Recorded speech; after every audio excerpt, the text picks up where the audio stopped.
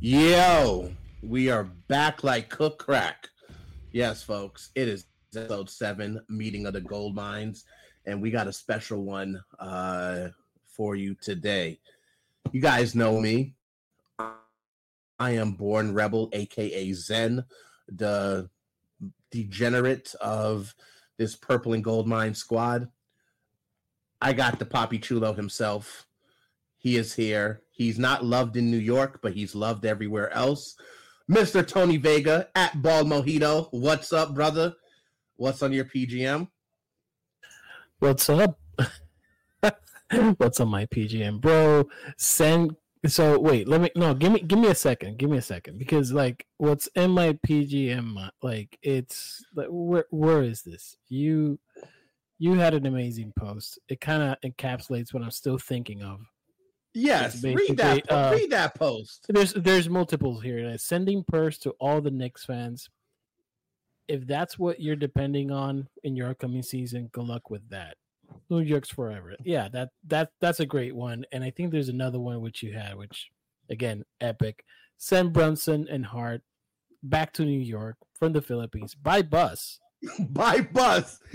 Specifically by bus. By bus. Yes. You should be ashamed of yourself for exposing your hot garbage onto the world. Yeah. You know, it's one thing. It's one thing to show to you the North America that hot garbage, but to expose that to the world and feel proud of yourself. Hey, New York, it's 50 years and counting. You guys fucking suck.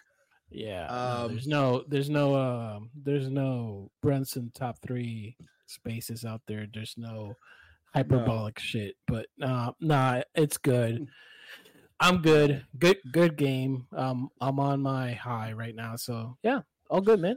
Yeah, Jalen Brunson is not him, but you know who is him? It is our coach, our brother, the person with the Lakers tramp stamp tattoo, Mr. KB Brown at KBBRWN22 on X/Twitter. KB, what's up? I know you're just waking up, so hello, sunshine. What's on your PGM?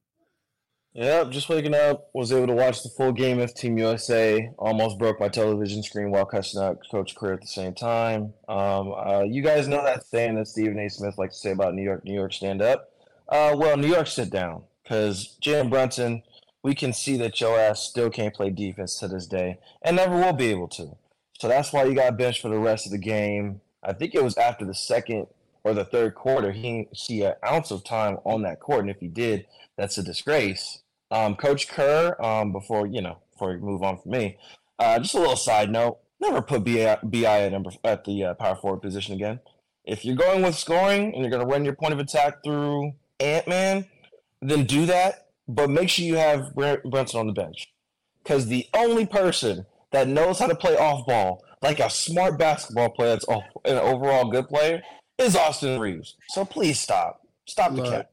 Look, I'm just going to say, I won't be surprised if Edwards and our guy Austin Reeves show up on the injury report for injured backs for carrying around those fucking Knicks.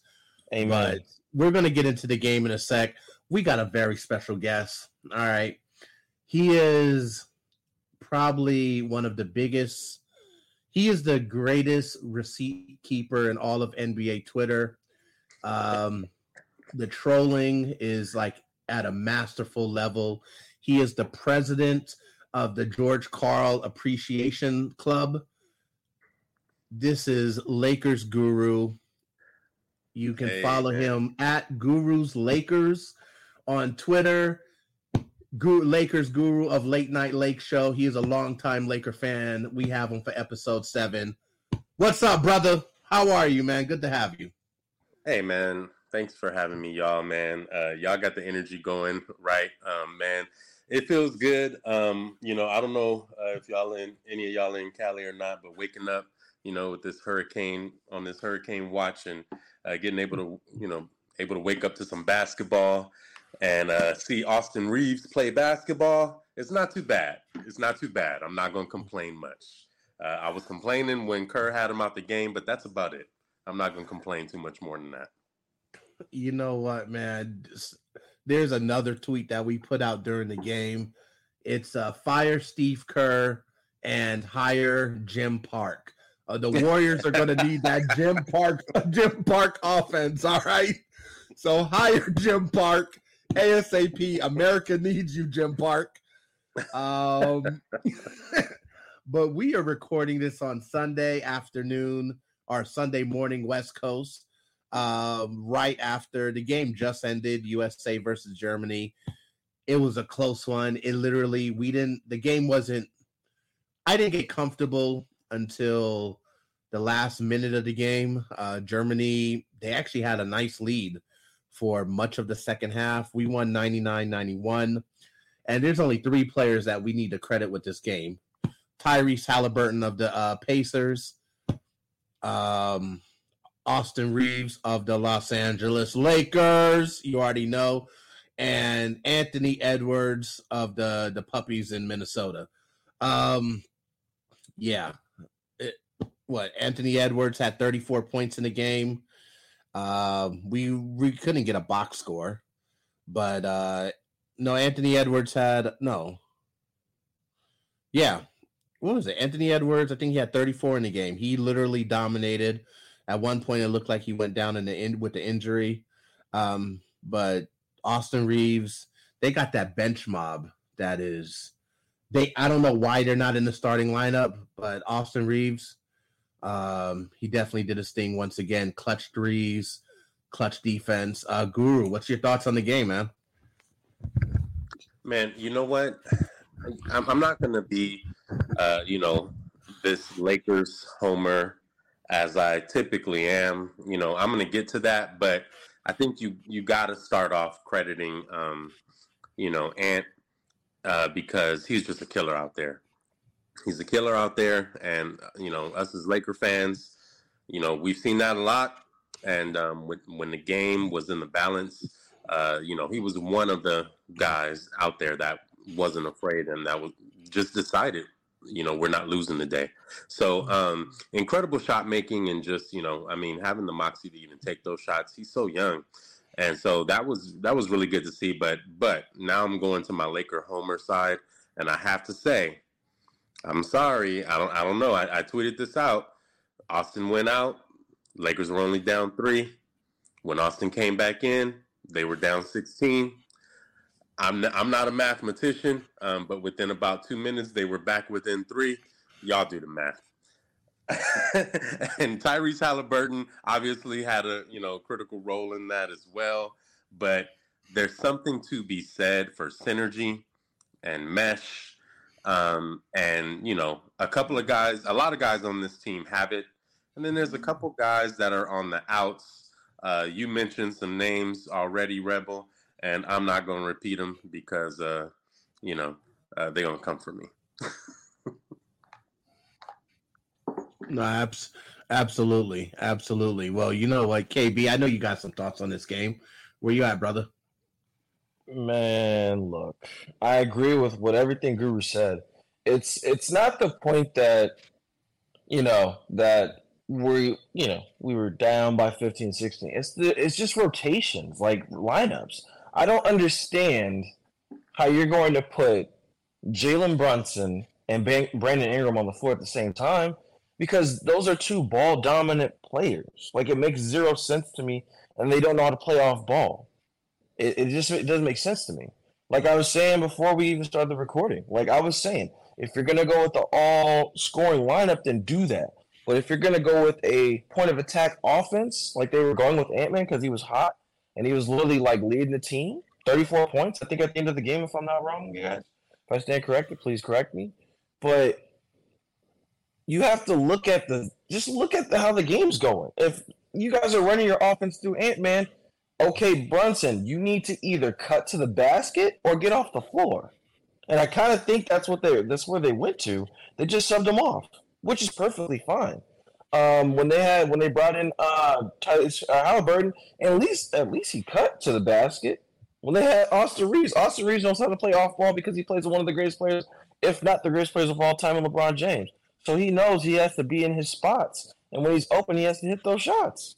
So I don't know. Like, it frustrated me because I don't know if this is Coach Kerr just doing this is the line we're just going to show them, and then when the actual, real games actually matter, I'm going to switch up the lineups, but that makes zero sense because I understand a lot of people think Brandon Ingram put on a lot of weight, but against these European basketball players, they don't call fouls as easily as they do in FIBA.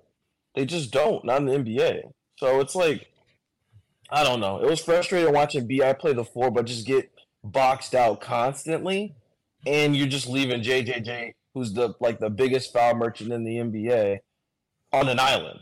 So it's like, it makes zero sense to me because when you put Paolo Banchero next to him, like another 6'10" guy, he has somewhat of some kind of help. But yeah, it kind of just seemed like Coach Kerr, I don't know what they were doing, but yeah, don't have Brandon Ingram and Mikal Bridges out on the floor at the same time. Doesn't make sense to me. Yeah, like I said, Jim Park offense. It might. Exactly. He's the new D'Antoni. Tony, we watched this game in playback. Yeah, hop in our playback sometime, people. Playback.tv/PGM Fan Cave. Tony, what were your thoughts on this game? It was a close one, man. It was a close one. They were, I think, down 16 at one point. It was not looking good.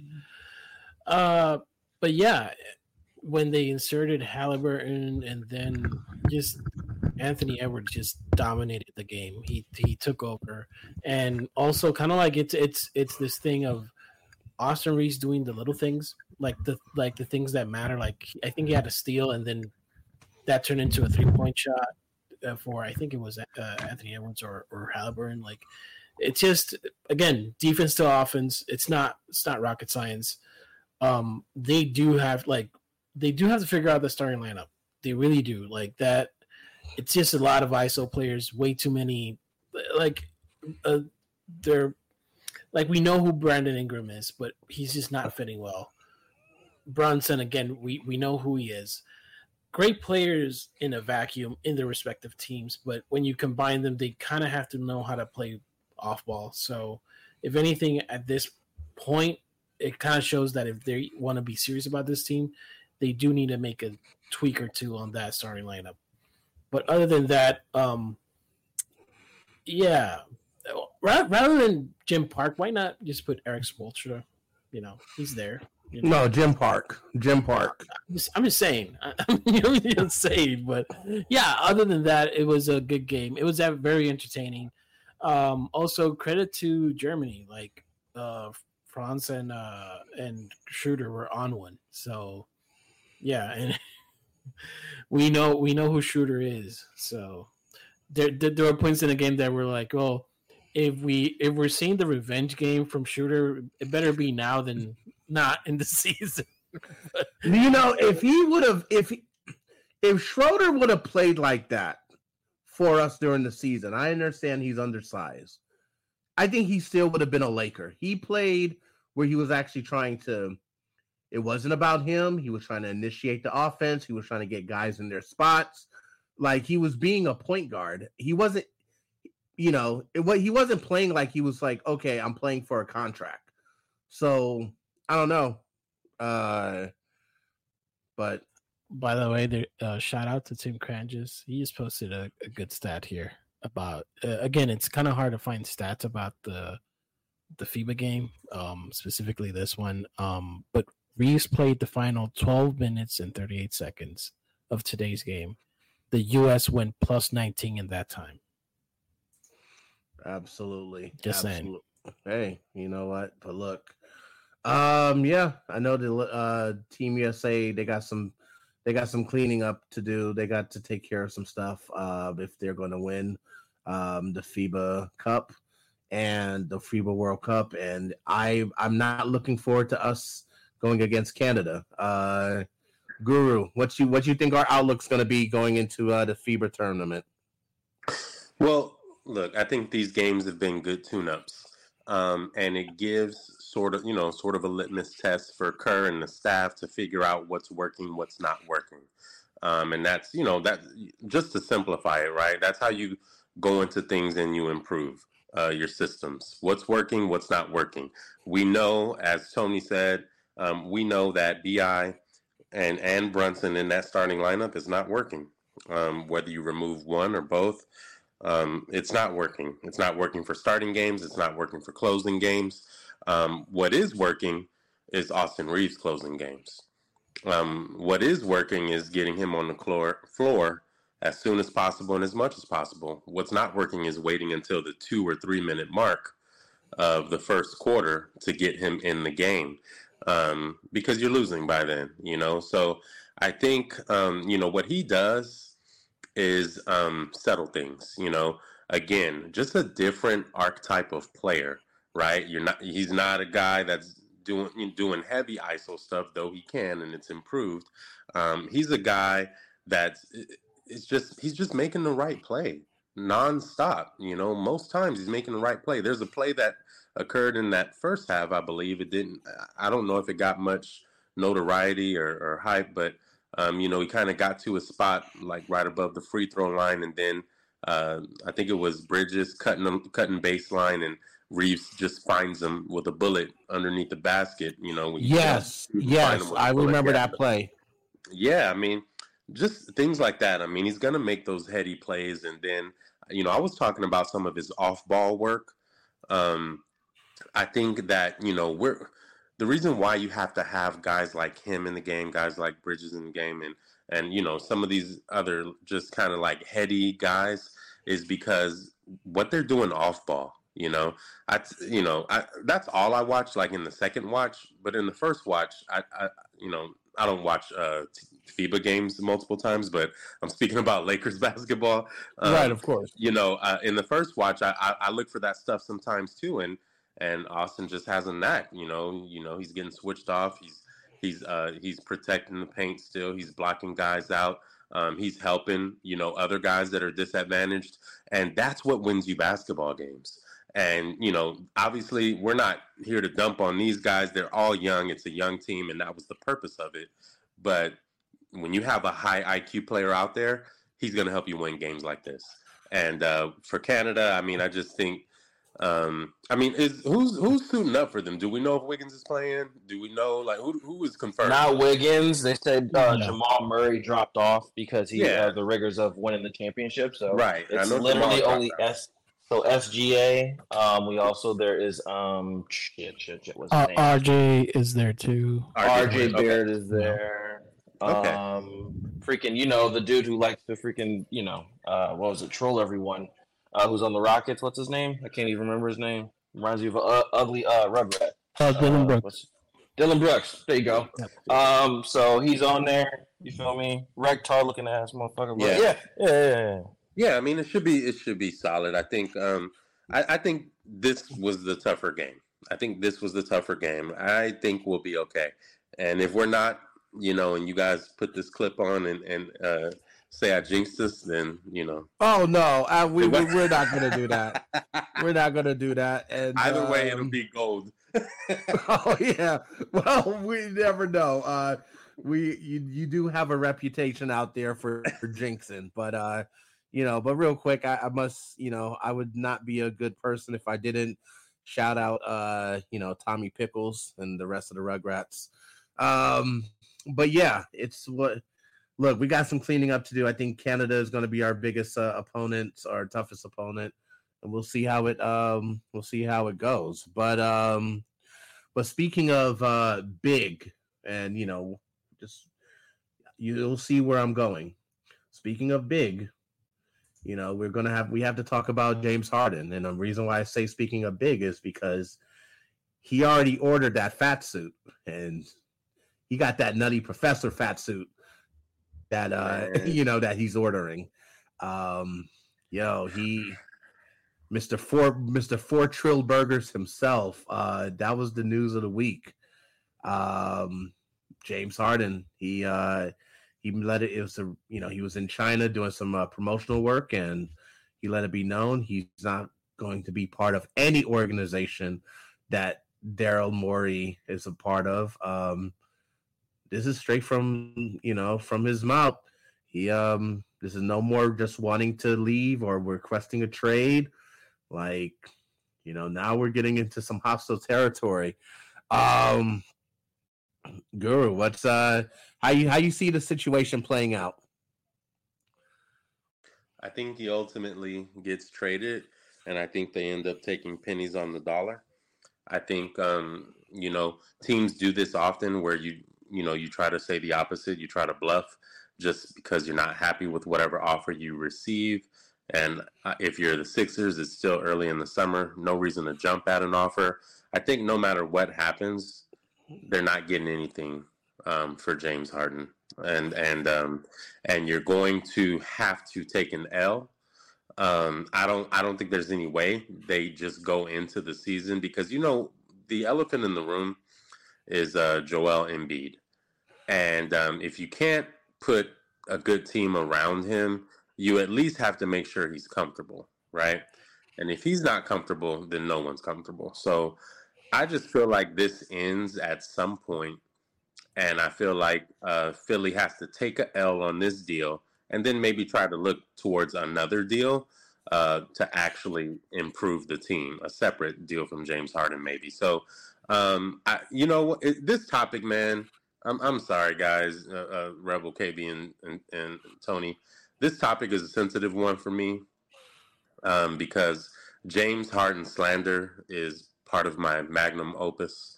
It's one of my purposes in life. I feel like I was designed to slander him, and it's not by choice. They chose this path. Well, you know what? Let's dive into that real quick. I mean, the origin story is very, very simple, man. They said his name in the same sentence as Kobe Bean Bryant, and I remember that. I remember that. That was disgusting. He had 50-something points, 60 points in a game where he shot 20 free throws and 20 3-pointers, and they acted like it was the first time they had ever seen it. And I never forgot that. And I made it my sole purpose.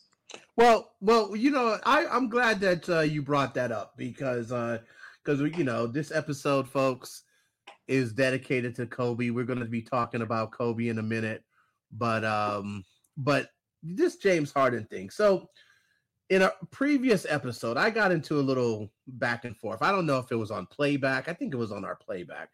I got into a back and forth with some of the PGM guys because that video that was tweeted out of him grabbing the 4 burgers at the club, the 4 Trill burgers. I was told that, hey, he could have been grabbing it for other people. He could have been the one to grab the burgers for the group, and he was taking it back to them. And I said, look, if I'm in a group and I'm going to the club with James Harden is not going to be the one to fetch the food.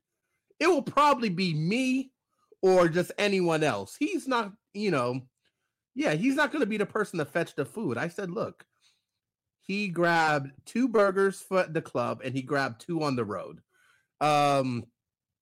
You think he was taking the burgers back to the group, or that was just all for him? Wait, this is a question for me? Yeah, it's a question for you.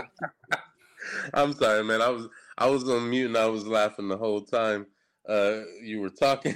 I actually just found out about Trill burgers, and so that's what makes this even funnier for me. But I no, man. I think that I'm with you on your theory. I think that he may have just, look, I'm sorry, but, I grew up and I had a bunch of black uncles and aunts at a barbecue or wherever there's food, and nobody just makes a plate for right then and there. Nobody. You're thinking about days ahead of feeding yourself. Absolutely. Absolutely. Now, to his credit, maybe he didn't plan to eat it all in one sitting. So we'll have to give him that. But there's no way. Those were all for him at one point or another. And I will say this to his defense. They are steak burgers. So, they're the ones that they're a little thinner than the average hamburger. he could have been taking that into consideration as well. That, oh shit, like there's certain ratios to this. There's like, so in his defense, they are steak burgers. They're not hamburgers. So, And you know what? I'm all for players doing what they want to do in the summer. But if you have a pattern of showing up to camp not in shape, it looks funnier in the light. I'm sorry.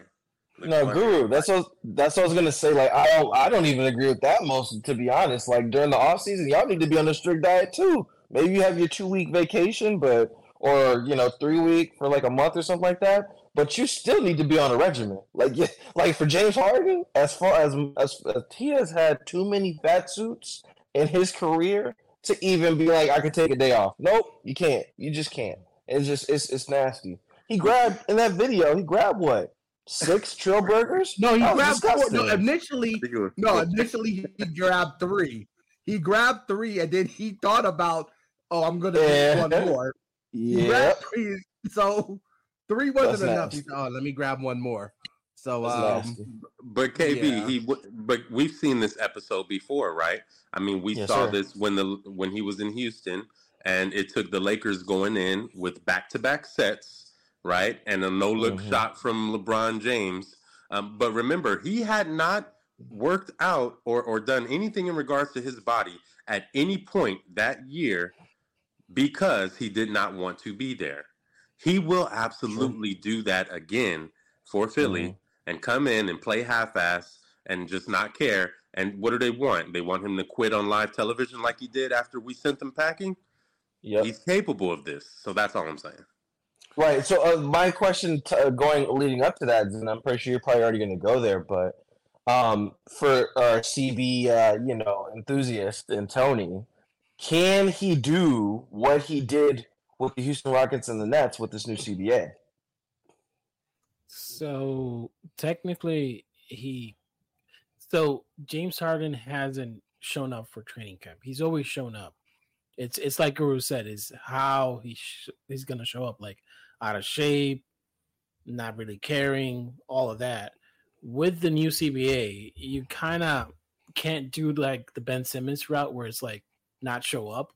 Because if you do that, then it's like, okay, well, you can get bought out, you can do all this, but doesn't mean you're going to sign out. You're going to sign to another team. So Harden has to play it correctly, and I think he's going to show out to training camp. It's going to be with a fat suit.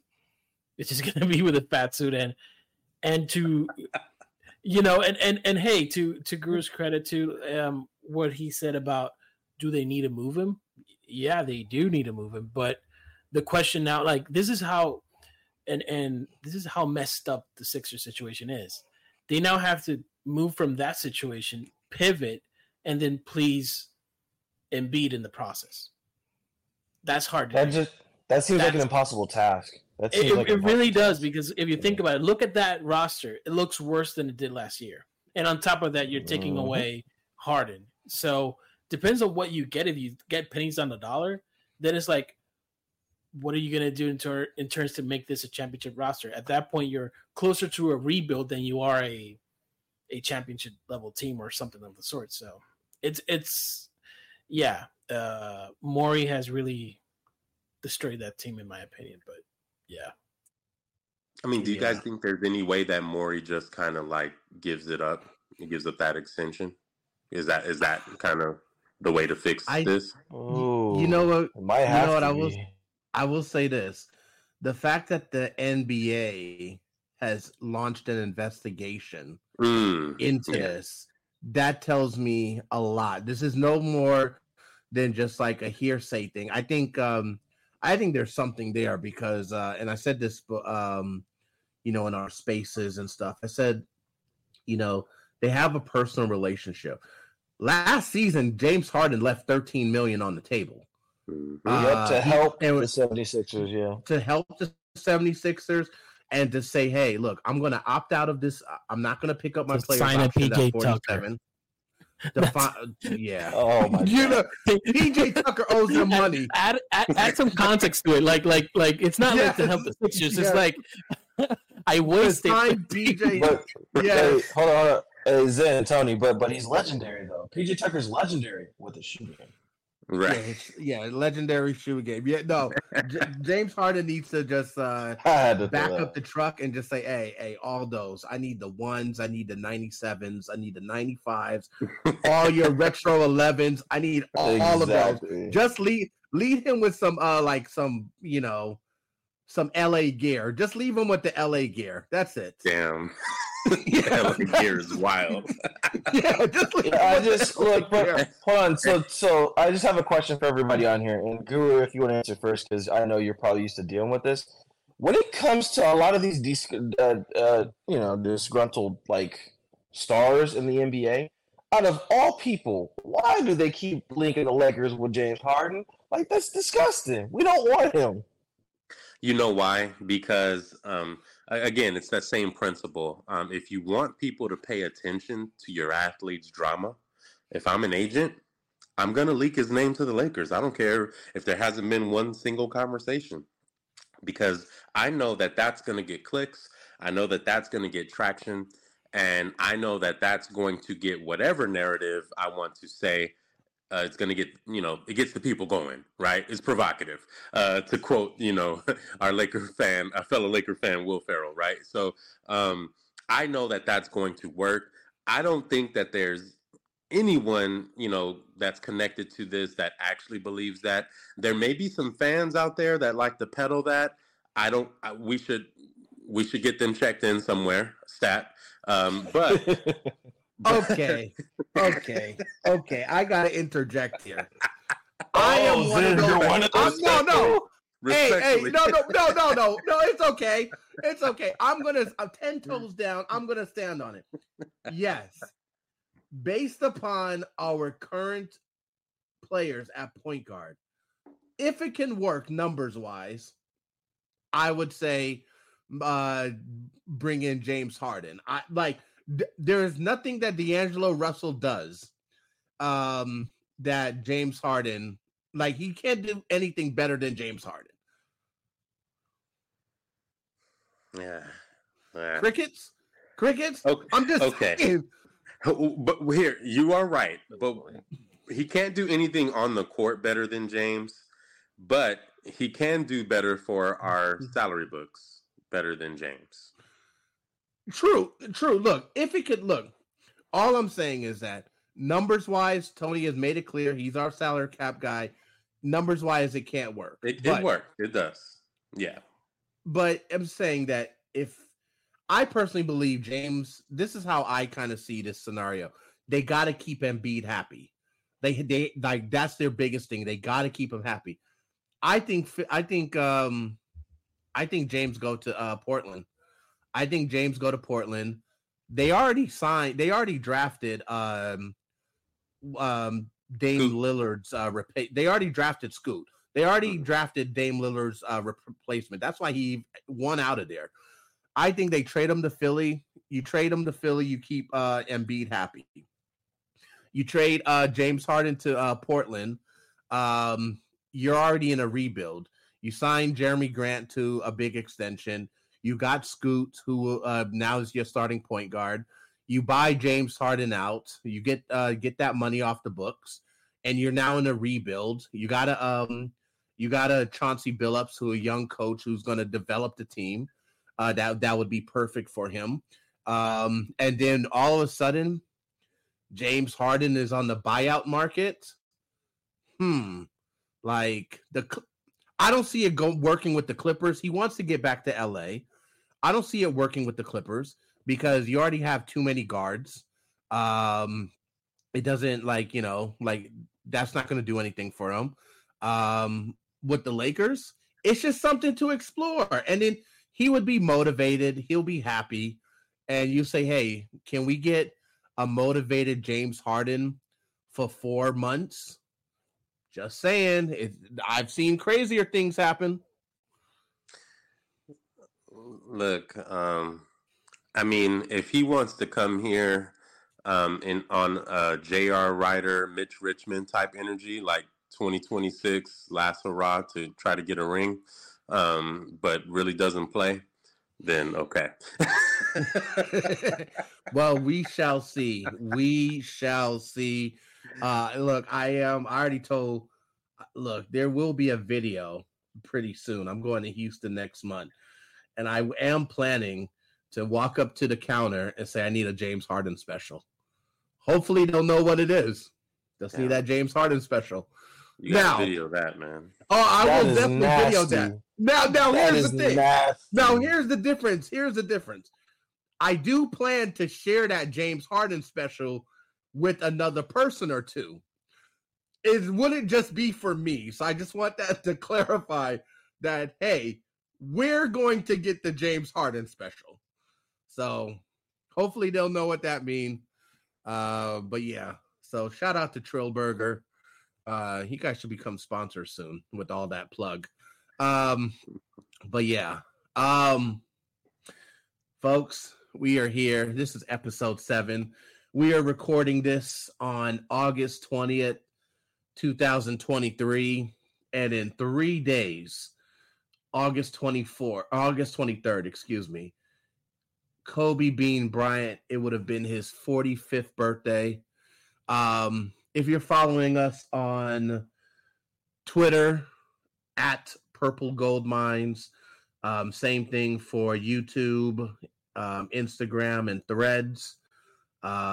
You'll know that we have been doing a month-long tribute throughout the month of August to Kobe Bean Bryant. We have called it the month of Mamba.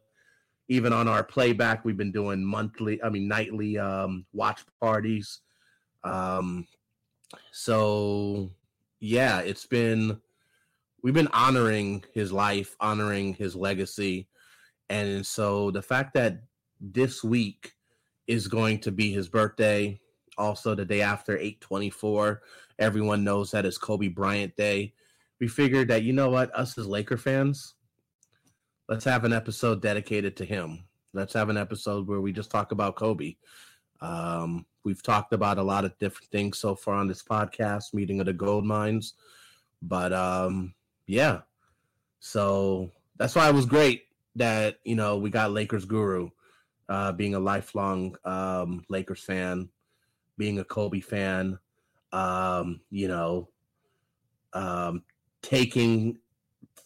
almost taking it as an insult when a James Harden is brought up in the same sentence as Kobe. That's a no-no. So yeah, I guess let's start it off with Guru. What was your what was the first time you heard about Kobe Bryant? Well, man, I'm me and Kobe are not too far apart on a lot of things, but right. The only one I'll state on this podcast is we're not too far apart in age. So I remember like Kobe coming in to national fame. That was around the time that I had just got to high school. So the first preseason game, I remember he did a turnaround jumper. It looked just like how Michael Jordan did it, in the finals, the previous year. And he made it. And, we were going crazy. I remember going to school the next day and everybody talking about Kobe, him going to prom with Brandy. That was a big thing out here. So, Absolutely. All that stuff. Yeah, all that stuff is stamped in my brain. So, having somebody come in that young, so basically, you feel like you kind of grow up with them and go through life with them. So, him having a 20-year Lakers career, it's just, it goes beyond basketball at a certain point. So, yeah, man, I'm always down to talk about anything Kobe related, man. So, whatever we get into, I'll probably have some. Oh man, on. Absolutely. I think for me, KB, I know you were younger. Tony, you got into basketball a little later. I know for me, the first time I heard about Kobe, like my dad, he shout out to my pops. He would always make me read the newspaper, right? So I would have to read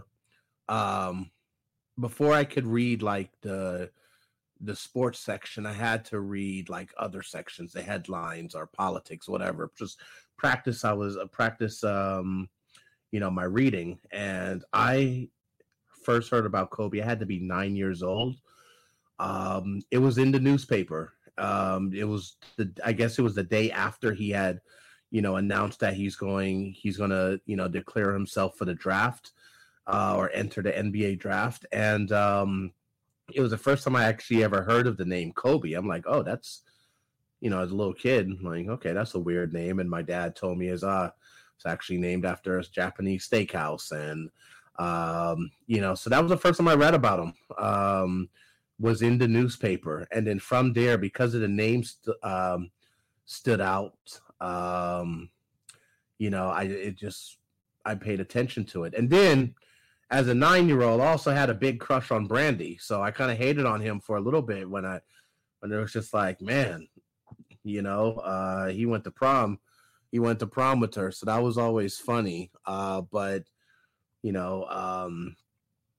Kobe's part of that legendary 96 draft class. I call it the greatest draft class ever. I used to have the news. You talk about newspaper, Rebel. I used to have the clipping where it's Iverson had like the full front page of him like sitting in the chair. And I saved that clipping for years. I saved it, and then it's like a smaller section dedicated to Kobe and the Lakers.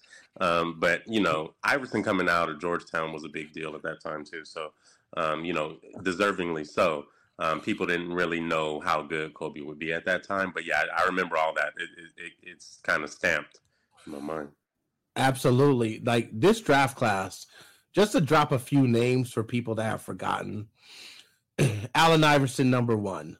Then you had Steve Nash. You had Sharif Abdur-Rahim. Look him up, folks. Ray Allen. You got Zydrunas Ilgauskas. You had Stephon Marbury.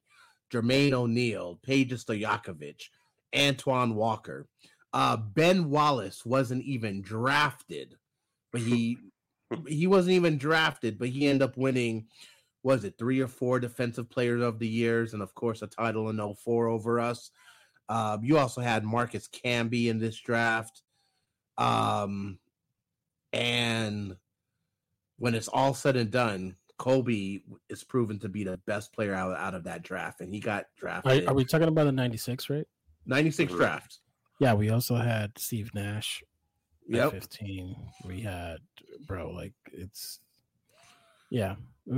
was a big, yeah. I would take that draft class over anyone.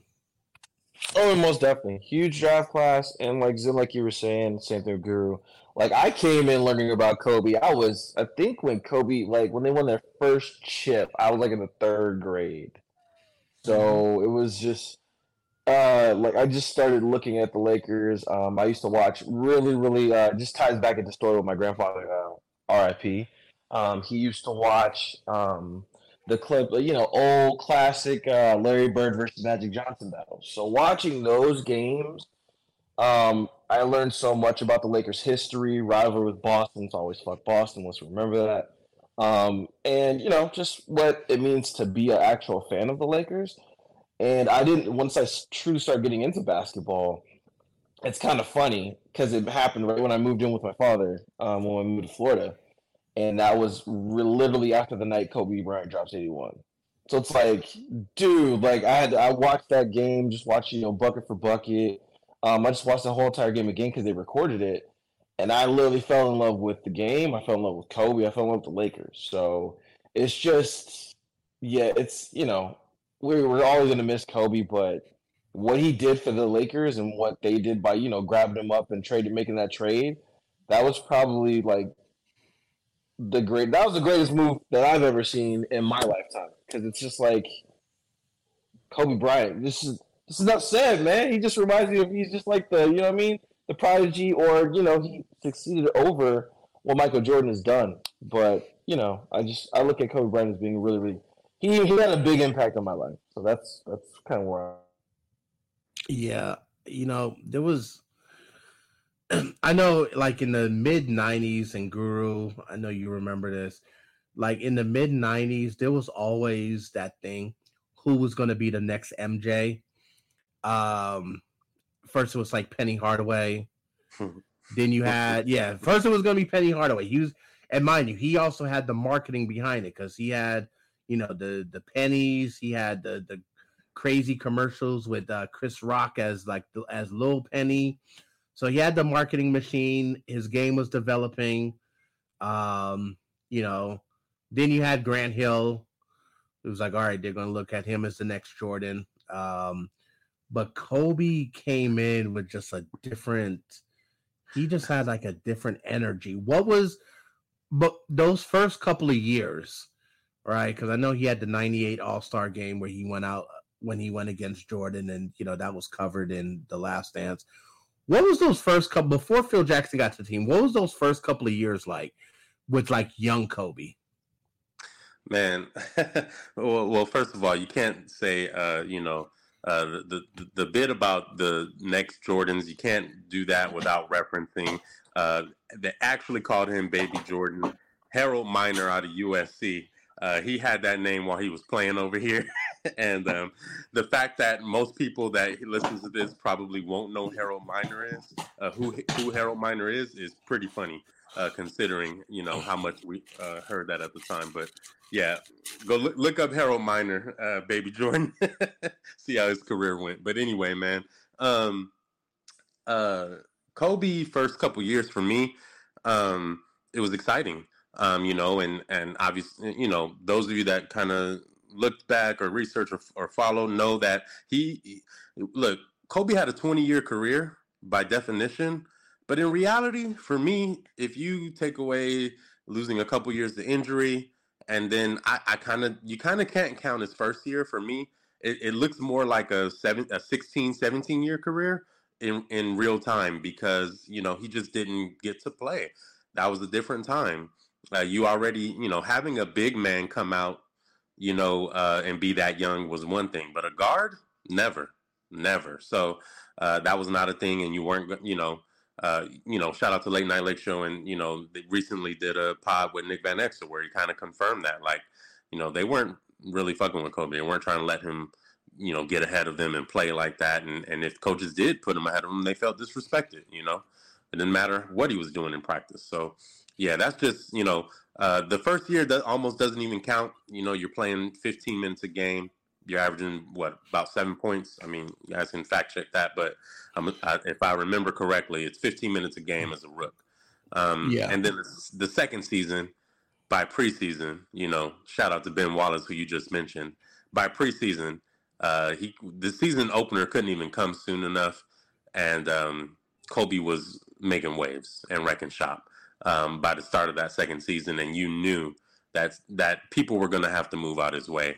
So you get the All-Star berth, but because the fans just love watching him play so much, and then after that, Eddie Jones, you think Alex Caruso is a cult favorite right now, or Austin Reeves is a cult favorite right now? Eddie Jones was all of that and maybe more. So imagine a guy being so good that's on the way that you have to literally trade an Alex Caruso or an Austin Reeves type player just to make room for him. And that was the significance of the Lakers getting rid of Eddie Jones. And so he, that first year, the coach wouldn't let him play. But after that, he was coming, and he was coming fast. Yeah, it is crazy that a person who scored 81 points in a game averaged 8.2 points in his rookie season. That's just, that is just, that's just crazy. But like you said, he didn't get the opportunity. The thing with, the thing is with Kobe is just that, he said it in the All the Smoke interview. It still pissed him off. He's like, man, can you imagine? Because since numbers is such a big thing, could you imagine what his numbers would have been like if he would have got the opportunity? Would have been crazy. So shout out to George Karl for benching Kobe in the All-Star who game. knows? But yeah, so Del he wouldn't Harris score more than Jordan. Shout out to you, it would have been George, as crazy. always.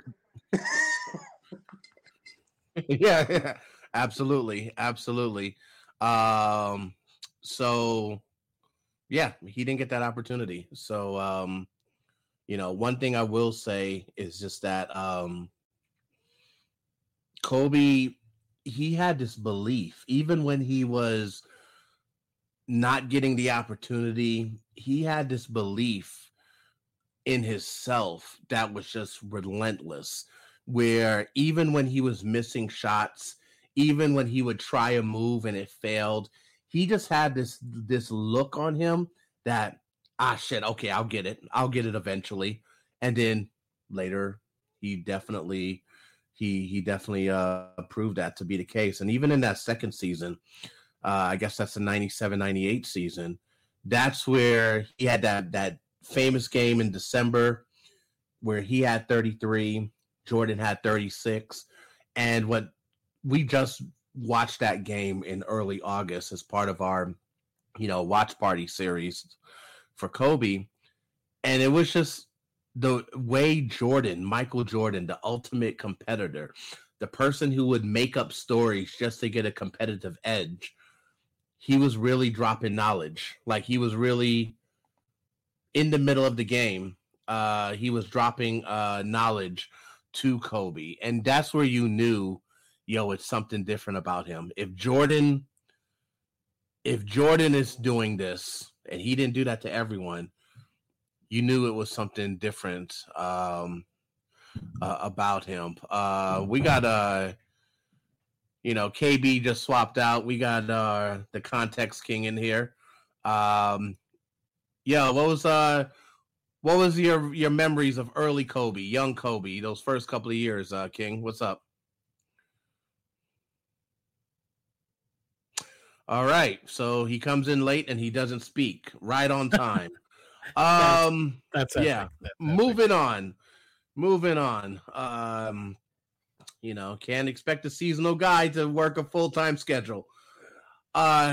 Anyway, then Kobe, then we move on to when Phil Jackson comes to the squad and we get that three-peat.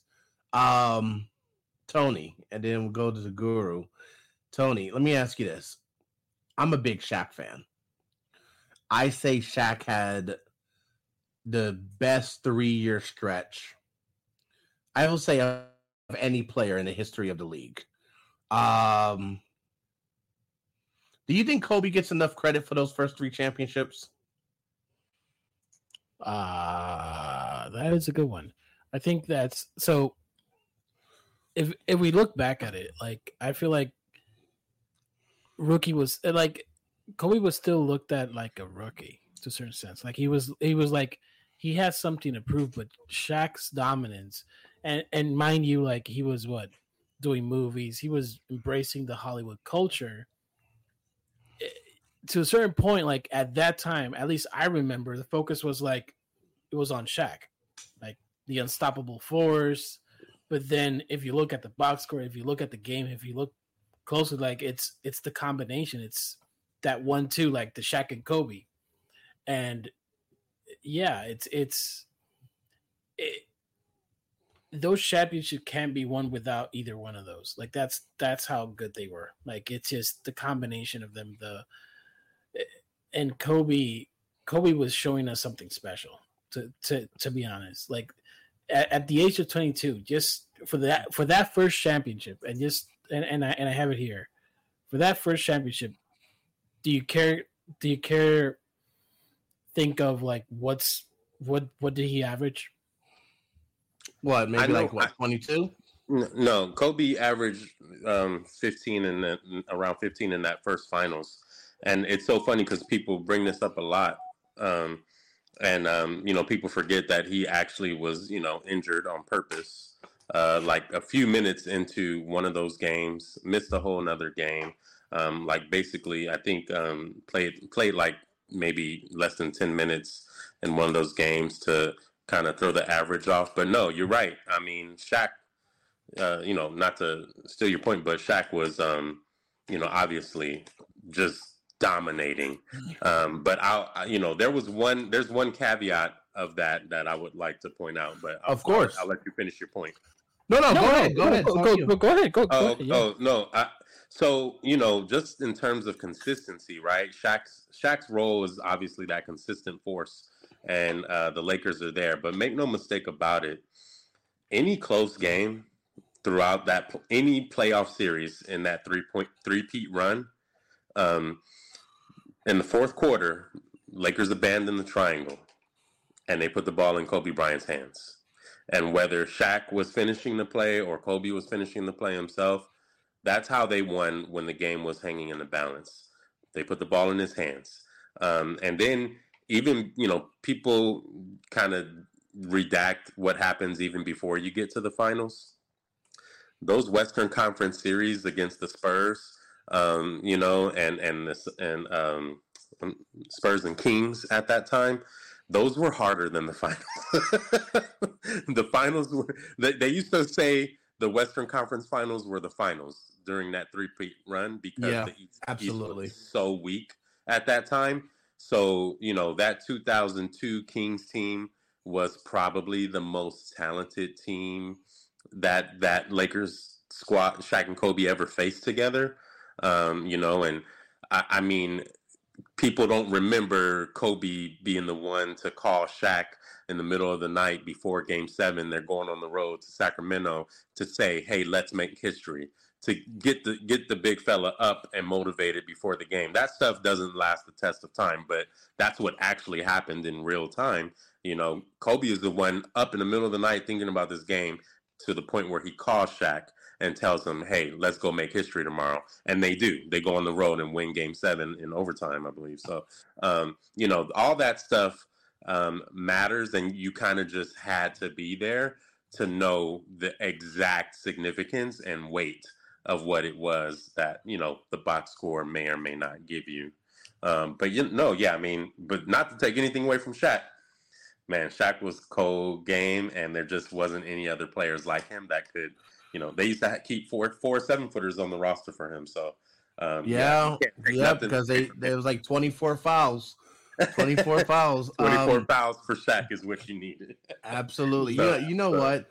This is my favorite era of Kobe. From about 2000 or end of 99 2000 season to about 2002. This is my favorite era of Kobe because it was just like he had the confidence in himself to be great, but he still didn't put it all together. Like, he was still learning, but he knew he would get there, but he wasn't there yet. So, and there was times that you just saw some flashes of greatness. And the thing is, I will say that he provided a perfect balance to Shaq. Because of Shaq's size, you can also say, physical condition. But the way Shaq was like, look, because you had a team full of veterans, B. Shaw, Ron Harper, you had Horace Grant for a year, Glenn Rice, the first championship. You had these guys, Rick Fox as well, Robert Horry, that it was like, hey, we'll just turn it on in the playoffs. But it was actually Kobe that was just like, nah, let's play hard every night. So, you had that one game against the Warriors, his first 50-point game. He scored 51 in a duel against Antoine Jameson. Now, the Warriors did win that game, but we're not in that game if it wasn't for Kobe. So he definitely provided a balance to the squad because, I think if it wasn't for Kobe, the Lakers could have ended up looking like the Miami Heat after that first championship. Like when the Heat won in 2006 and Shaq, and then on ring night, they lost by 40 to the Bulls. If there wasn't a Kobe Bryant on the squad to keep everyone pushing, keep everyone motivated, and then also outworking everyone, it would have been ugly. I don't think there would have been a three-peat. Obviously, Shaq was doing his business. He was crazy, but Kobe was needed. He was necessary. You know, I mean, think about it this way. Look at the team. Look at the construction, and especially that first team. That's one of the few teams in what 20 years since then that 2000 team that was ranked 20th in defense or 20 something, and they actually won a championship. Like that's like it was all due to basically the offensive juggernaut of that combination of Kobe and Shaq. But it's like Shaq had his dominance, but right there next to him it was Kobe at age 22 doing that. Like that's special, man. Like that's the thing that people kind of don't acknowledge. Like at 22, and you're technically right there on par with that dominant force of nature that is Shaq. Yeah, Tony. Because what stands out to me is, again, Shaq just consistent over and over again, right? But then in terms of actually taking over a game with flurries, with a barrage, the types of plays that absolutely demoralize teams, Kobe's been doing that since he was 20 years old. He was doing that at you know how we see what Ant did today at his young age? That was normal for Kobe, and so the average obviously, doesn't look sexy at that age when, Shaq is option one, it's going to be in the low 20s, whatnot, all that stuff. But when it was winning time, again, when it was, time to win the game, this guy did this to, over and over again, man. I'll never forget Mother's Day 2001. We're literally out with my mom for dinner, and she knew, she knows what time it is with me, so we had to have the game on. We had to be at a place that had the game on, and I remember then just seeing entire restaurant captivated with what Kobe was doing to the Spurs, packing them up, getting them out of there. That was unheard of. Nobody would have predicted the Lakers would have been sweeping the Spurs. That was not supposed to happen, and it happened because he demoralized them. Yeah, absolutely. Absolutely. But, one thing about Kobe in that era, I would say 2099 to that, let's call it the three-peat era. He had a lot of like contemporaries. And when I say contemporaries, you had Vince Carter, you had Tracy McGrady, you still had that 90s class that was, still playing well. You had a lot of great guards. You had Allen Iverson, obviously, who won the MVP in 2002. But as a Laker fan who was in Southern California, Guru, what made Kobe different than those other guys? Because Kobe always had like this, he had like a flair, he had a style that was just different than those other superstar guards that, who were his contemporaries. What was different about Kobe, and what was it like rooting for him during those times against those other guys like that, the AI and the Tracy McGrady and Vince Carter? This is a great question, man. And I can tell you right off the bat what it is. When those guys came into town, Kobe absolutely knew that they were in town. He looked forward to those battles as an opportunity to say, hey, everybody, this guy, I'm better than him, light years. And every time he would face up against one of those guys, now, I mean, obviously, those guys have had great battles with Kobe. You can throw Gilbert Arenas in there, but all of those guys have had really good games, versus Kobe too. But one thing you knew for sure is he was coming at their neck. He was taking it as an opportunity to separate himself. So if Vince Carter, look, the world was in love with Vince's dunks at that time. Yep. That still remains the best performance I've ever seen in a dunk contest. Yep. And I remember next time after that they came, I'm like, dang, Kobe's like super aggressive with this dude. He's like, he didn't want to let anybody have any light. Like, he's like, yeah, no, I'm better than him. Yep, nope, I'm better than him. None of these guys are like me. And that's what I remember, what it was like rooting for him. It was not, what we see currently where like everybody's kind of like, just cool and hyping each other up and gassing each other. Like, I love that too. Don't get it twisted. But at that time, Kobe, nah. If those dudes were coming in staples, he took it as an opportunity to let the world know that they were not on his level. And even if it was only in his mind. Yeah, absolutely. Absolutely. The thing is about Kobe is that Kobe, and you can put this on like him growing up in Italy. He almost had like a European flair, like about him. Like he had this unique, I'm gonna say, aura about him that was different from other players. Like even the way he moved on the court, even with his sneakers, like the original Kobe's for Adidas. Even the fact that he spoke Italian, he just had a different flair about him, and it was this supreme confidence that even when AI was winning an MVP, Vince Carter was winning the dunk contest and half man, half amazing. People forget Vince Carter was so popular, folks, that he got more All-Star votes than Michael Jordan. And people like don't sleep on Vince Carter. There was a period of time when Vince Carter, you could argue that he was the most popular player in the NBA.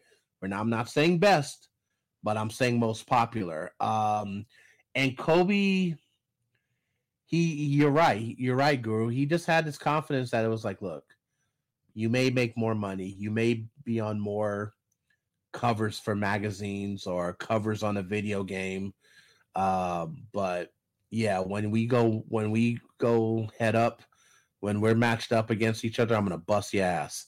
And it was just this competitive, but it was very subtle with it. And it's like he knew his time. It wasn't disrespectful at all. It wasn't disrespectful. It wasn't disrespectful. It was more so like a challenge that, what, I need to get to that level. And it was almost like a checklist. Like, okay, I gotta, he had his goals. Okay, Tracy McGrady has his own team. I got to show that I'm better than him. I got to show I have better than him. And this was a period of time when it was so heavy at the 2 guard, it was so heavy at the 2 guard. And it was a lot of great young guards. And then even between the small forward and the shooting guard position, you mentioned Gilbert Arenas, he was a hybrid.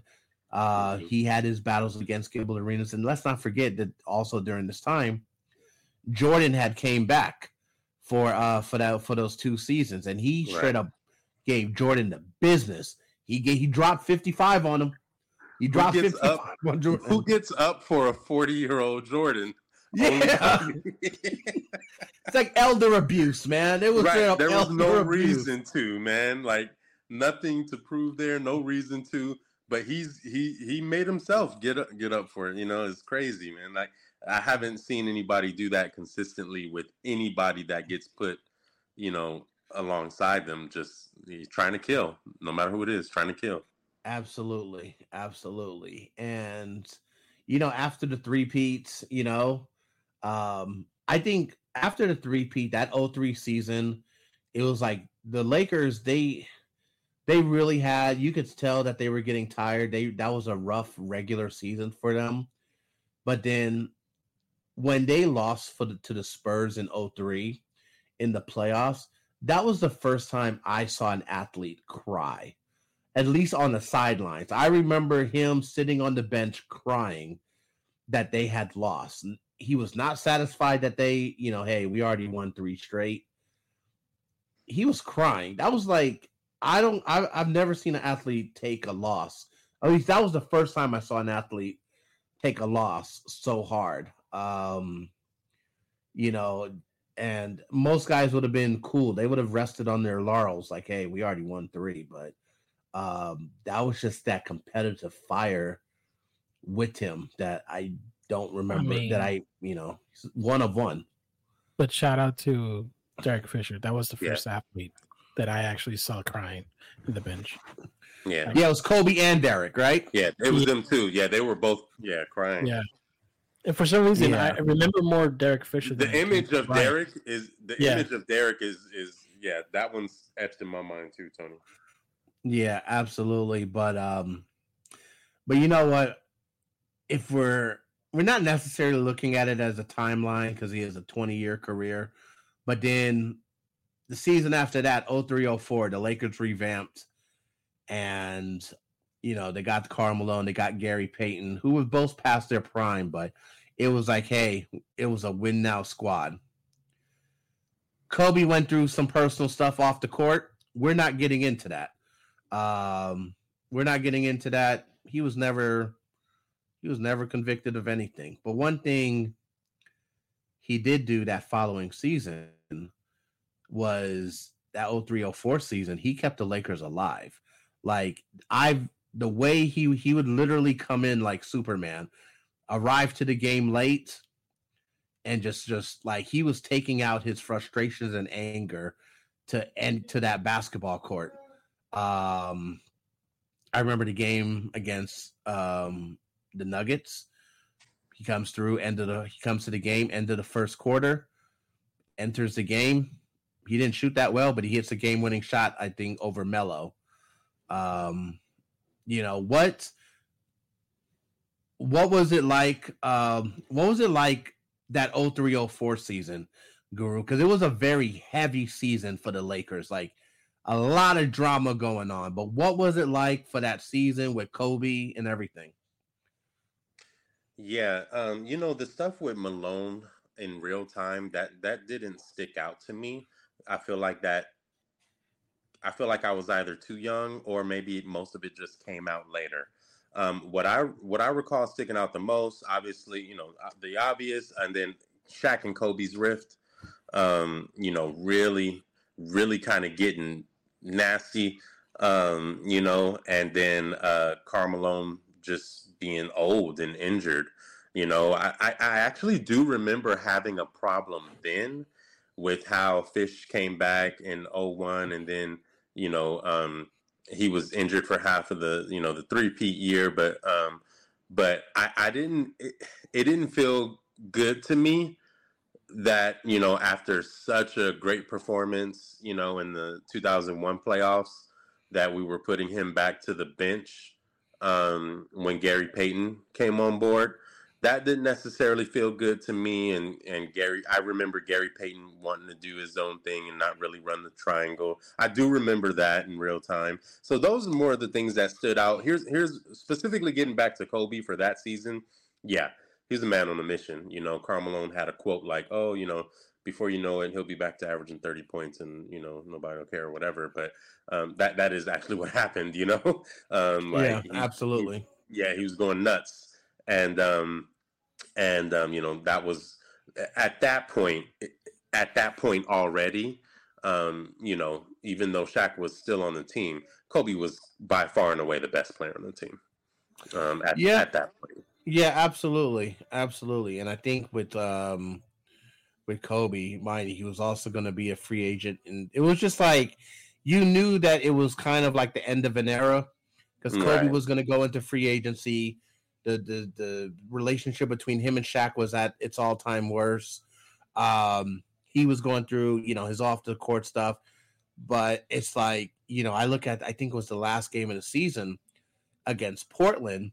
And, him being guarded by Ruben Patterson, the AKA the Kobe stopper.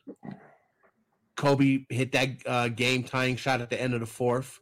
Just like literally just like kind of just like slides over, move around him, and then obviously that moon shot over Theo Ratliff to win the game in overtime. Like he was on he was on a mission. Like he was on a mission. He would not be stopped. Rebel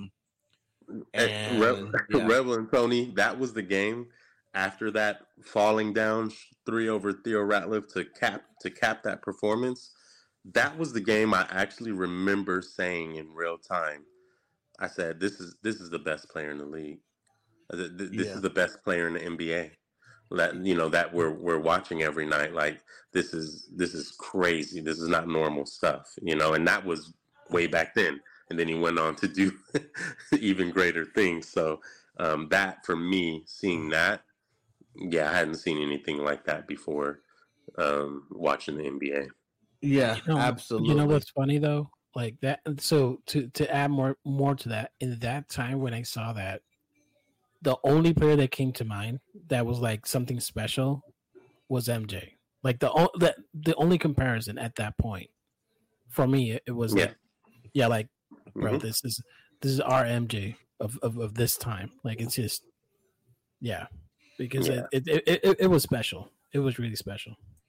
Yeah, absolutely. I want to ask because he's back with us, chasing number 18. King, let me ask you this: Shaq and Kobe, do you think Shaq needed to leave? And I want to ask everyone this, but I'm going to start with King. King, you think Shaq needed to leave for Kobe to grow as a player, or could he have been able to still grow with Shaq on the squad? No, I don't think he needed to leave. Kobe was gonna come and shine no matter what. That was one of those stars that you just could not dim his glow. I don't think it would have worked just due to the fact that Shaq seemed like he wanted to do things his own way, and for the most part, it worked. But Kobe was kind of rigid in his preparation, and he kind of wanted everyone to kind of be in on that with him. And if you weren't, he almost looked at you. He almost looked at you as as something he's going to eventually get you onto that. And I don't think Shaq was ever going to move off of that. So yeah, I do think it would have still worked, but yeah, I don't think he had to leave for Kobe. Kobe was gonna be Kobe no matter what. I'm in the middle of reading his book, and yeah, he was gonna be he had that mindset early of who he wanted to be, and there was nothing or nobody that was gonna stop him at all. I hear you, Guru. You think Shaq needed to leave for Kobe to keep growing? I think Shaq needed to leave for Kobe to reach the final level. I do. I think I agree that Shaq would not have willingly just kind of taken a backseat. And I mean, Shaq used to say publicly he had no qualms about saying Kobe was the best player in the world. I don't know why people forget that, but Shaq said it all the time when they were on the same team. That wasn't breaking news then. Shaq would say he's the best player in the world, like pretty easily. And so, but I will say this, that it's easier said than done when you can see like would Shaq have been just kind of as happy as everybody else was to see Kobe reeling off 9 straight 40-point games or 4 straight 50-point games? No, I don't think so. I don't think Shaq is built to take that lying down. I think that Shaq, he could have, him having to go to different teams humbled him. But I think if it was 2007 and Shaq was still in the Lakers, Shaq would still kind of be, have that entitlement, and want that deference, I think. So I think that, he had to go, and, Lakers end up getting a piece back in that deal, Lamar Odom, that, nobody was really happy with at the time and thought it was fair. But, fast forward 5 years, and he's a integral piece in another back-to-back title. So, yeah, I think it happened the way it was supposed to. Absolutely. Tony, what about you? What's your thoughts on that? Yeah, apologize if there's noise, but yeah, I do believe, yeah, I agree. Yeah, it's my dog, and she's on one today. But no, I do believe that Shaq had to go. And I think we had this conversation, like episode 3 or 2. I don't remember, but it's the alpha and the alpha, yeah, because like you have two alphas here. You have the mentality that Kobe is, and you have the relentless. Like Shaq was not in a mental space. Like he could say that that Kobe's the best player in the world, but he's not going to say to himself, that doesn't mean that I should play along. Like I'm still the vocal point. Like he still wants to be the man of the team. He still wants to be relevant, and to a certain point, you can't have that on the team. You kind of have to have cohesiveness. And also, Shaq, unless he actually prepared his body, slimmed down, he was getting fatter by the day. Like I think it was the Miami Heat, and that was it. Like that's just a fact. Fatter by the day is insane. Hey, man! Like I kind of remember I was in college, and I'm like, yo, what? Well, maybe James Harden can. Order the Shaq size fat suit.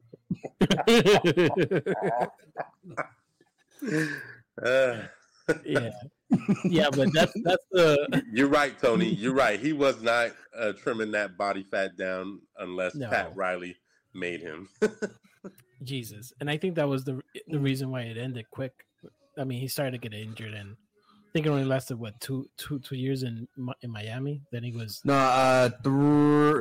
I want to say 3.5. Yeah, that's a 3.5 because the year he got traded, the second year was when they won the championship. Third year is when they got swept by Chicago, and then he got traded. So it was like 3.5 years he was in Miami. Nice. I don't know. I kind of feel like it was less, but anyways, if I'm wrong, just comment below that there. All right, Zen. But yeah. I'll say this about Kobe and Shaq. I think Shaq leaving didn't make Kobe a better player because he was going to become that regardless. I think it made him a better leader. It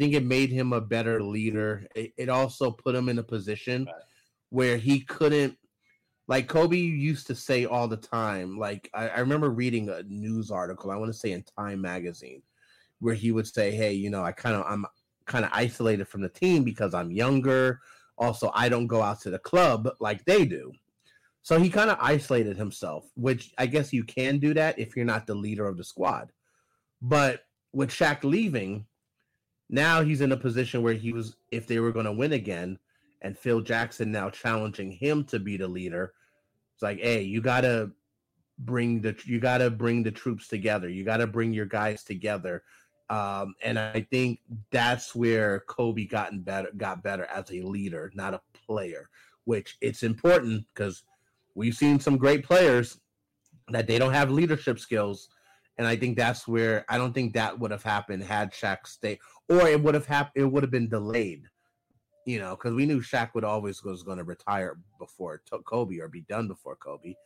But yeah, that's where I say it was necessary for Shaq to leave. What happened? What'd you say about Kevin Durant? Oh! I thought you asked me something about Kevin Durant. My bad. I misheard you. Sorry. Hey, let me see. Let me do this magic trick. I see it work once. Let me see if it happened. Kevin Durant is not top 5.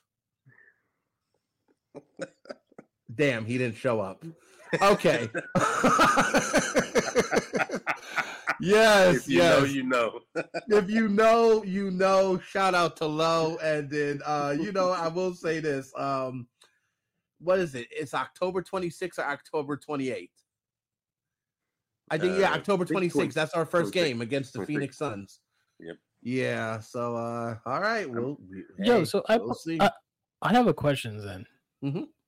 Because like that is so after the Shaq era, right? Basically, there was a lull, right? There was 2005, 6, and then the infamous 2007. And I kind of wanted to hit on that point because, like, you said, like what made him be better as a leader, but I also think like whatever happened in 2007 actually kind of because when I look at Kobe, I look like he's hungry. He's hungry to be a champion. Like, I want to win. I want to win now.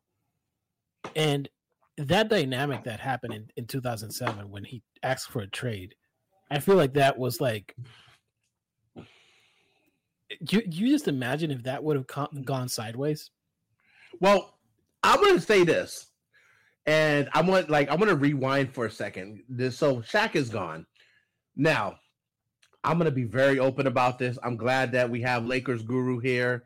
We got King here.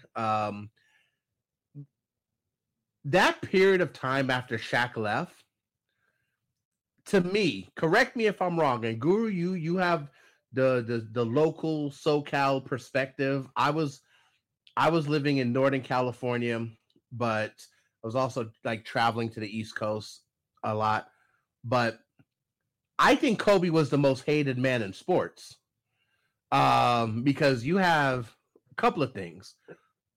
And mind you, I think I'm going to just say this. I love Kobe Bryant. Kobe Bryant is the first athlete that I ever followed their career from first game to last game. I have a deep respect for Kobe. Not only for what he accomplished on the court, but I think Kobe is the definition of a person growing up, like really growing and maturing as a person. So I'm going to say that before I get into this part. But and I'm going to hear from Guru first.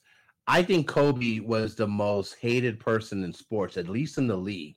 He was still dealing with he was still he still had the stain of, his court case. He was dealing with that backlash. Also, you had folks was blaming him for Shaq leaving. Okay. Also, there was something that was rumored for him to have said, which it kind of broke the bro code. If you know, during the whole Colorado situation about Shaq. And that was leaked out around that time as well. Guru, what was it like rooting for Kobe during that time, man? Man, let me tell you why you're spitting. Listen, let's give current precedent. All right. Yes, absolutely. Ben Simmons and Sixers fans. Kobe went through that worse and ate the shit and came out better. Air balls in the playoffs as the youngest player on the team. Not 1 or 2 air balls. Not 3. 4 air balls. And then, with the game hanging in the balance, right? After, the Jazz been whooping your ass for the better part, and then you have a chance to have that finals matchup with Michael Jordan on the line, right?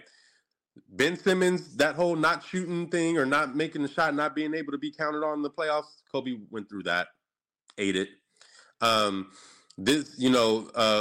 else was the other thing? Being hated by he was hated by his own fan base, hated by players on the team, hated by people that didn't even follow the sport that closely, because like you said, just kind of put Shaq leaving all on him. Didn't even factor into Shaq's behavior or Dr. Buss's, vision into any of that. It was just, Kobe got him off the team, no other context, right? That was the thing. And I remember, you mentioned the whole investigation thing with Shaq and what he said and all that stuff. I mean, there was just so much going on. Look, Kobe really didn't start passing the ball like that, I'd say, until maybe, man, I don't know. Like, he obviously passed it in the three-peat years, but when Shaq was gone and he was going on his scoring binge, he kind of went back to rookie Kobe. He kind of went back to gunning nonstop and, these guys suck. So I'm going to shoot that motherfucker every time, And so Obviously people, nobody likes a quote unquote ball hog. So, the entire NBA community just looked at him as a ball hog, nothing more, especially when the Lakers weren't winning games and that wasn't translating to wins. Yeah. And then, you got him, yes, as I feel the biggest Kobe fan that exists. Yes, I have no problem saying I have seen Kobe trick off entire quarters to prove a point. Yes, I have seen it. He did it. Absolutely. It was just like, no, like, oh, you don't want me to shoot? Okay, you go ahead and shoot. But look, prematurity Kobe absolutely did that. You're right, Rebel. Prematurity Kobe absolutely tricked off games. Exactly. It's like, nah, I'm gonna it's like almost like he started a timer and was like, I'm not shooting for the next 20 minutes. Right. You guys got it. Y'all can win. Y'all can win. Y'all got it. Go ahead. Yeah, Coach, give me this motherfucker. Yes, absolutely. Give me this. It's 5 minutes left. It's 5 minutes left. All right, you want to win? Give me the damn ball then, and I'll do it in 5 minutes. Exactly. It was like, wait, hold on. I got 10, 5, 4, 3. Okay, I'll start shooting. It was almost like he did that. But look, to our younger fans, the younger listeners, when you have a reputation of shooting a lot, when just imagine you playing a pickup game on the schoolyard or at the gym, if you're double teamed and you like just toss the ball up, everyone knows. You just say Kobe. Like if you shoot the ball and they say your name, that's when you know you have the reputation. There's not one basketball court in this country that someone has not yelled his name after just while throwing up just like an improbable shot.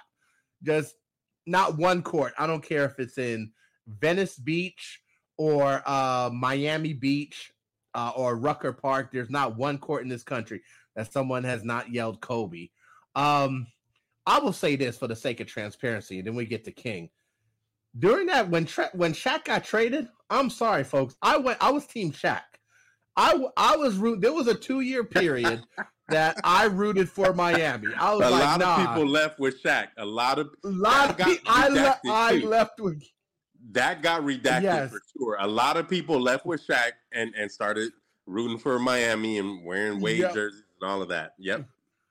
Come on, man. You remember that Christmas game? It was a home game for the Lakers. And I'm telling you, there wasn't many people rooting for Miami Heat and Shaq. Dwayne Wade ended up taking over that game. But King, you have an interesting perspective. You were living in Miami. You was living in Miami during that time. How did people look at Shaq and Kobe, or Shaq when there was no longer a duo? But how did they look at Kobe from Miami at that time? The same way everybody else did. They say he ran Shaq out of town. He's a snitch. All of this. That's all you were hearing, and they were happy. Like from my perspective, my whole household in Miami were all Heat fans. I was the only Laker fan. So all of the years before that, the 3-peat, us going to chip in 04, everything, or going to the finals. I was having fun. Yeah, it was all roses and dandy. And then when Shaq got traded, we had those tough couple of years. Oh, I heard it from them. And yeah, everybody in Miami, they embraced Shaq. They loved him, and hated Kobe. For basically the perception that he ran him out of town, which, I mean, I guess it's half true. But yeah, people looked at Kobe totally different way, and I think they still do. Absolutely. I got a few more questions, and we're gonna start wrapping this up in the next 15. But I want to ask you guys to start with Tony. The 81-point game. What's your memory of that game, Tony? That was pretty epic. I'm not gonna lie. Like I didn't know what Excuse me. So I honestly didn't know what to expect that game. Like, for instance, that game I was like, I thought, well, we're going to see probably a 20-point game from Kobe. We're going to probably see a 30-point game from Kobe. But once that first half happened, I'm like, damn. Like, it I don't know, man. Like, it's a sensation. Like, it's basically goosebumps. It's like, even saying it now, it kind of like gives you like that feeling like, bro, what are we watching here? Like, and yeah, it's this thing where he's you know that term, the immovable object. Yeah. Like an unstoppable force and movable object. That he was an unstoppable force and he was an immovable object. Like, he was like, I'm not gonna lose this. I'm not gonna. And the thing is that they were trailing the entire.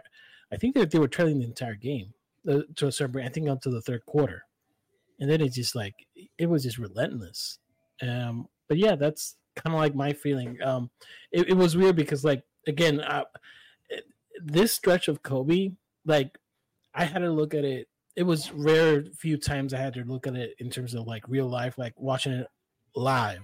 I had to rewatch it many times. So it's like, but it's pretty epic. I'm not gonna lie. Absolutely. It was pretty epic.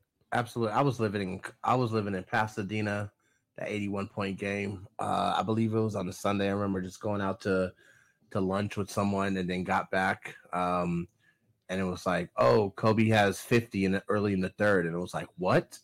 And then just seeing the second half of that game, it's just like, whoa. And like, that's when I came back. It was like, okay, I'm starting to like you again, Kobe. Not all the way. I'm starting to like you again. Guru, where were you? 81-point game. What's your memory of that? Where were you? And what's your thoughts on that game? You know what? No one's ever asked me this, and I feel like I was going to go into it on a Spaces at one point, but I don't think I ever did get a chance to.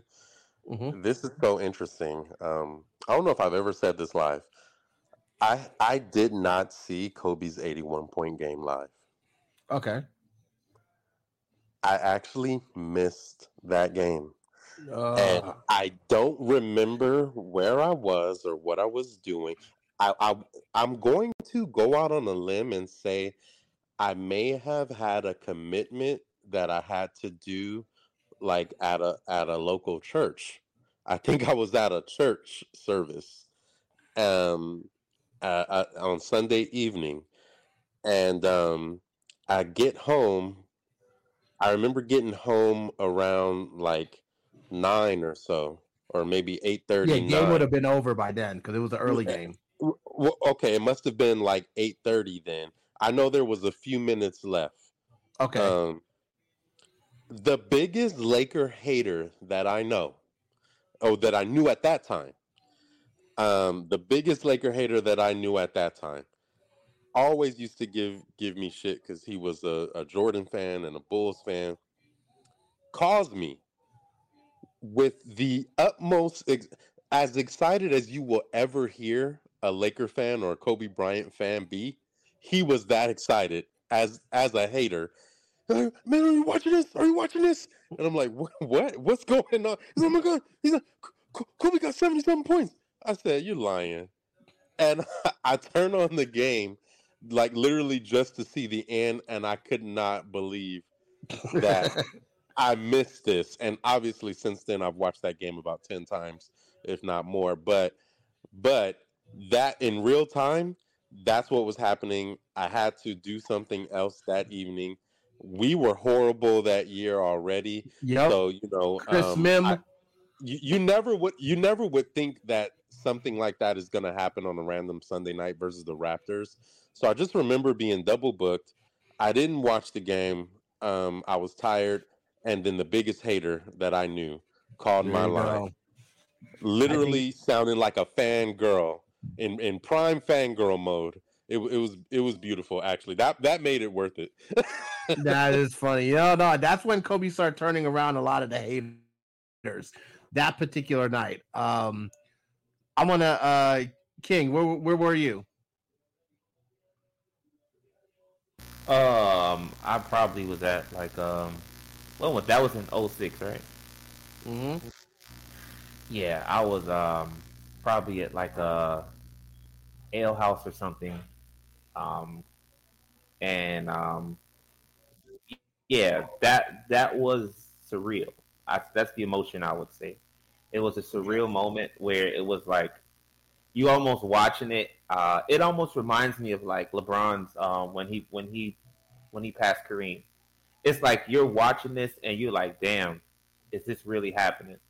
Because he just was scoring and scoring and scoring, and at some point you're like, all right, he's gonna start missing now because yeah, he's made too many, and it's like nope, 50, 60. All right, he's gonna start passing. Some Chris Mim or Smush Parker's about to get some buckets. Nope, 70, 80. It's like yo, okay. So yeah, it was a surreal moment for me, like just watching him continue to score, and pretty much like you said, turn the haters back into people who I think everybody always respected him, but like just started back to appreciate Kobe. Absolutely, absolutely. Guru, is Kobe the greatest Laker? Easily, easily. Yeah, Yeah, there's nothing close there.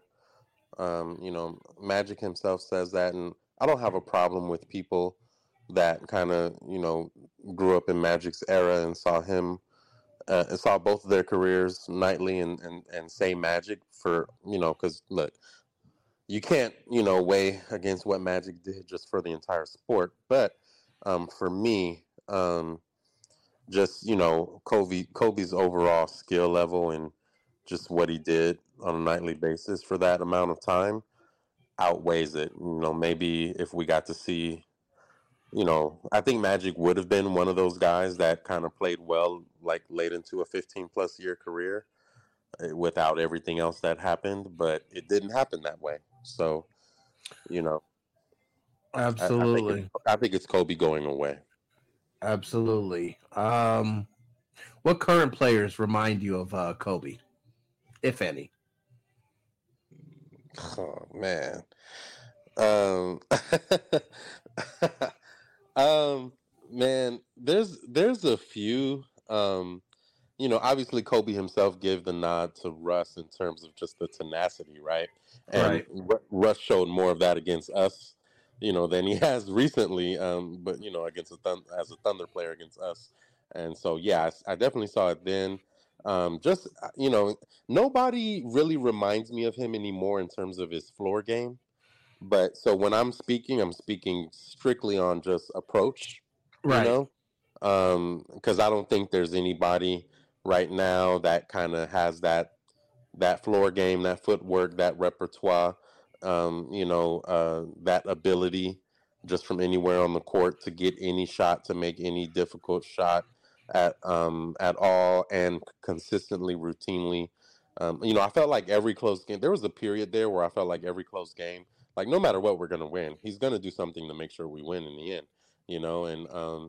And yeah, I don't really get that feeling right now, but I will say, just in terms of approach, um, man, I think, well, first of all, LeBron doing everything, and breaking every record that needs to be broken.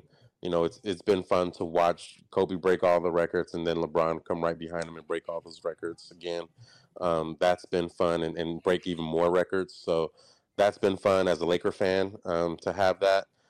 So, obviously you have to put LeBron there just because I think what LeBron doesn't get enough credit for when you talk about approach is that, we just say like, oh, he's the first guy to be able to be this good at this age, but there's actual work that even all the other greats that we know of, Jordan, Kobe, everybody, didn't do in regards to their bodies, or just weren't blessed or gifted with, that he has, that kind of separates him and makes him go a little further.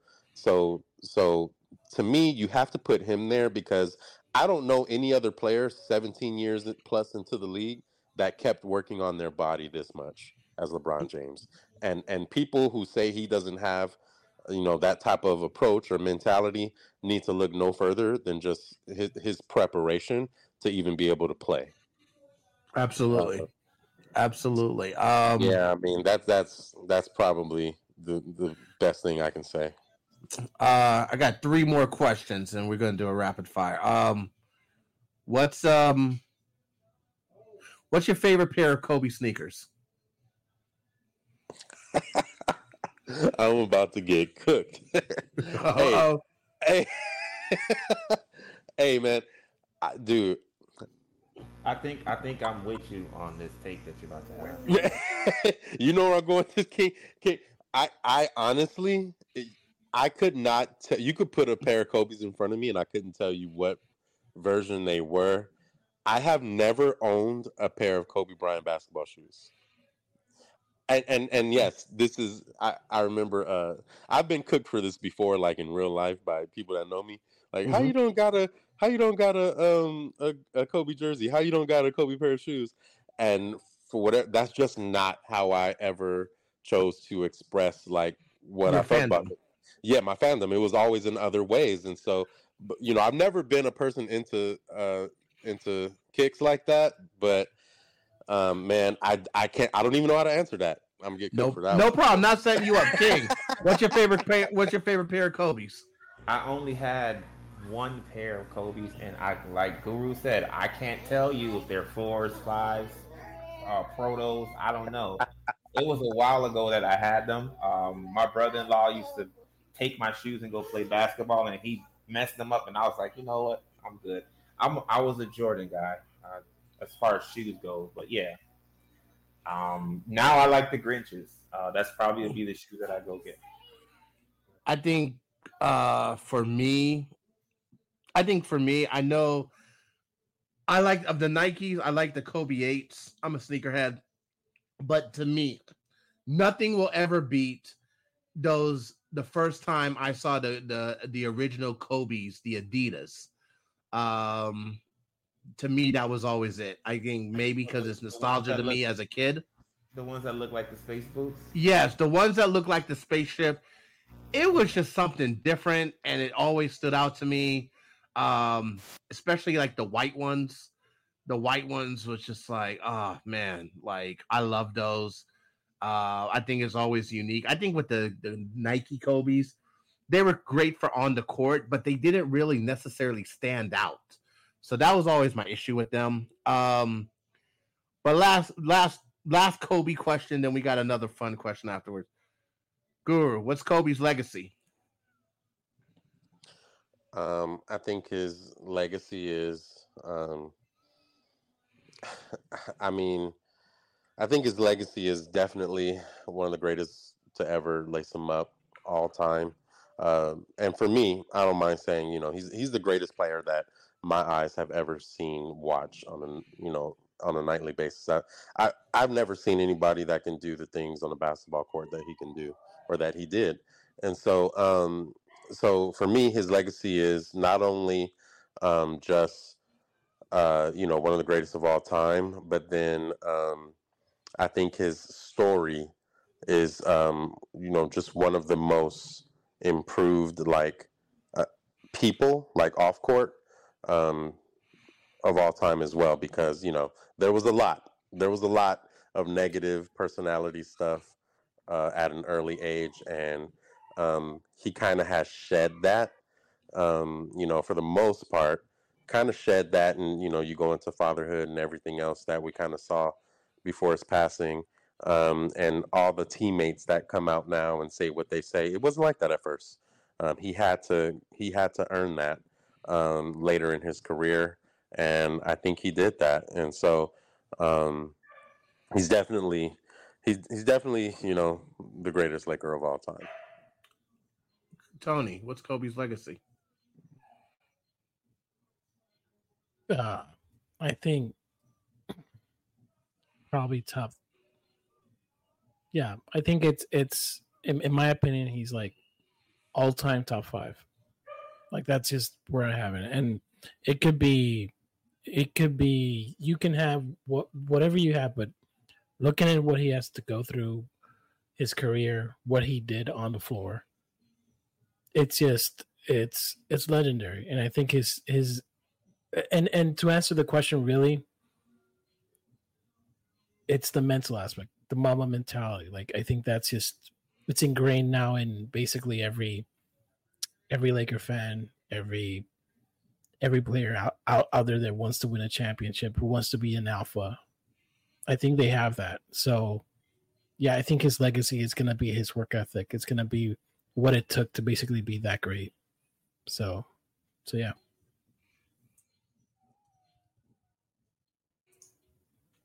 I think when it comes to Kobe's legacy, I think he is the definition of like growing as a person.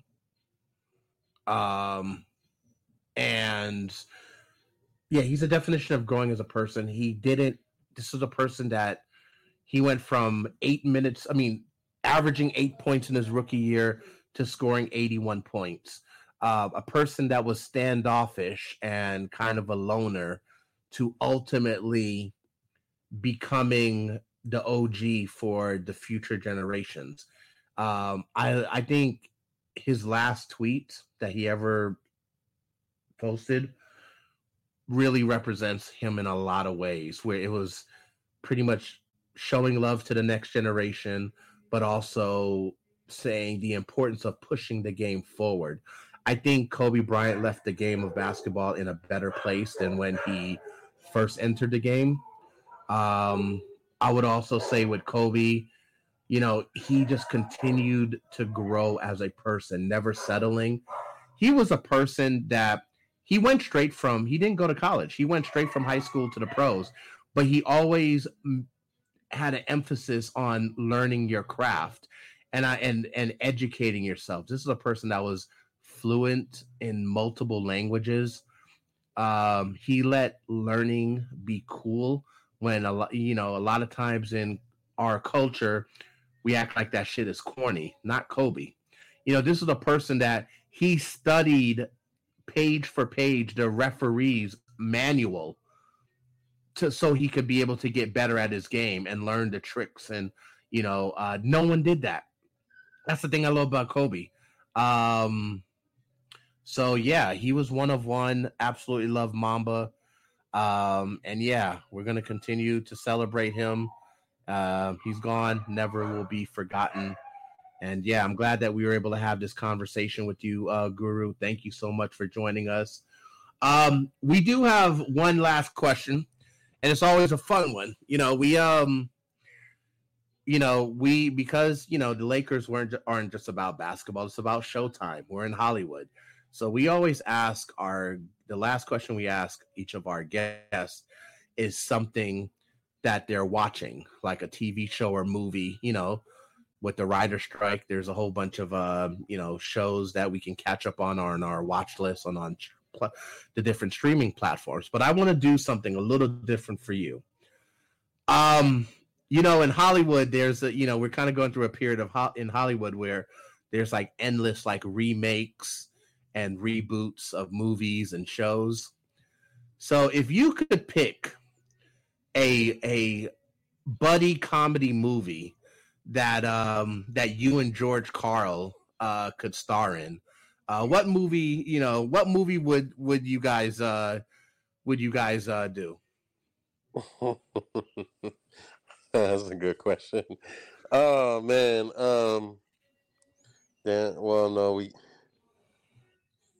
We can't do. Oh man, I'm thinking Lethal Weapon. They got the classic Danny Glover line, like, "I'm too old for this shit." That might hit, but I don't know. I'm gonna go with Rush Hour probably. Rush Hour. Okay. All right. Rush Hour. Okay. I could see Step Brothers for you guys. I could see Step Brothers. You guys on the bunk beds. I can see that for you guys. And special shout out to George Karl, who we did make a formal request to be a guest on our podcast, and we got declined. So special, special shout out to you. We wish you the worst. But anyway, Guru, man, thank you so much. You're a lifelong Laker fan. You're You're one of the funniest people on Twitter. Shout out to Late Night LakeShow. And man, I know you're going to be hosting some legendary spaces for this upcoming season. We truly appreciate you, man. And please don't be a stranger. Appreciate it, man. Appreciate the invite, man. This has been fun. And again, thank you guys for having me, man. And we'll see y'all around for sure. Absolutely, absolutely. Hey, if you're listening to this for the first time, please like, subscribe, all of that. We'll be back next week with episode 8, a very special. We're going to continue our Kobe Bryant tribute. And be sure to follow us at Purple GoldMinds on Twitter, IG, Threads, and YouTube, and also our playback.tv/PGM Fan Cave. This has been one hell of an episode. Mamba, we love you. We're out.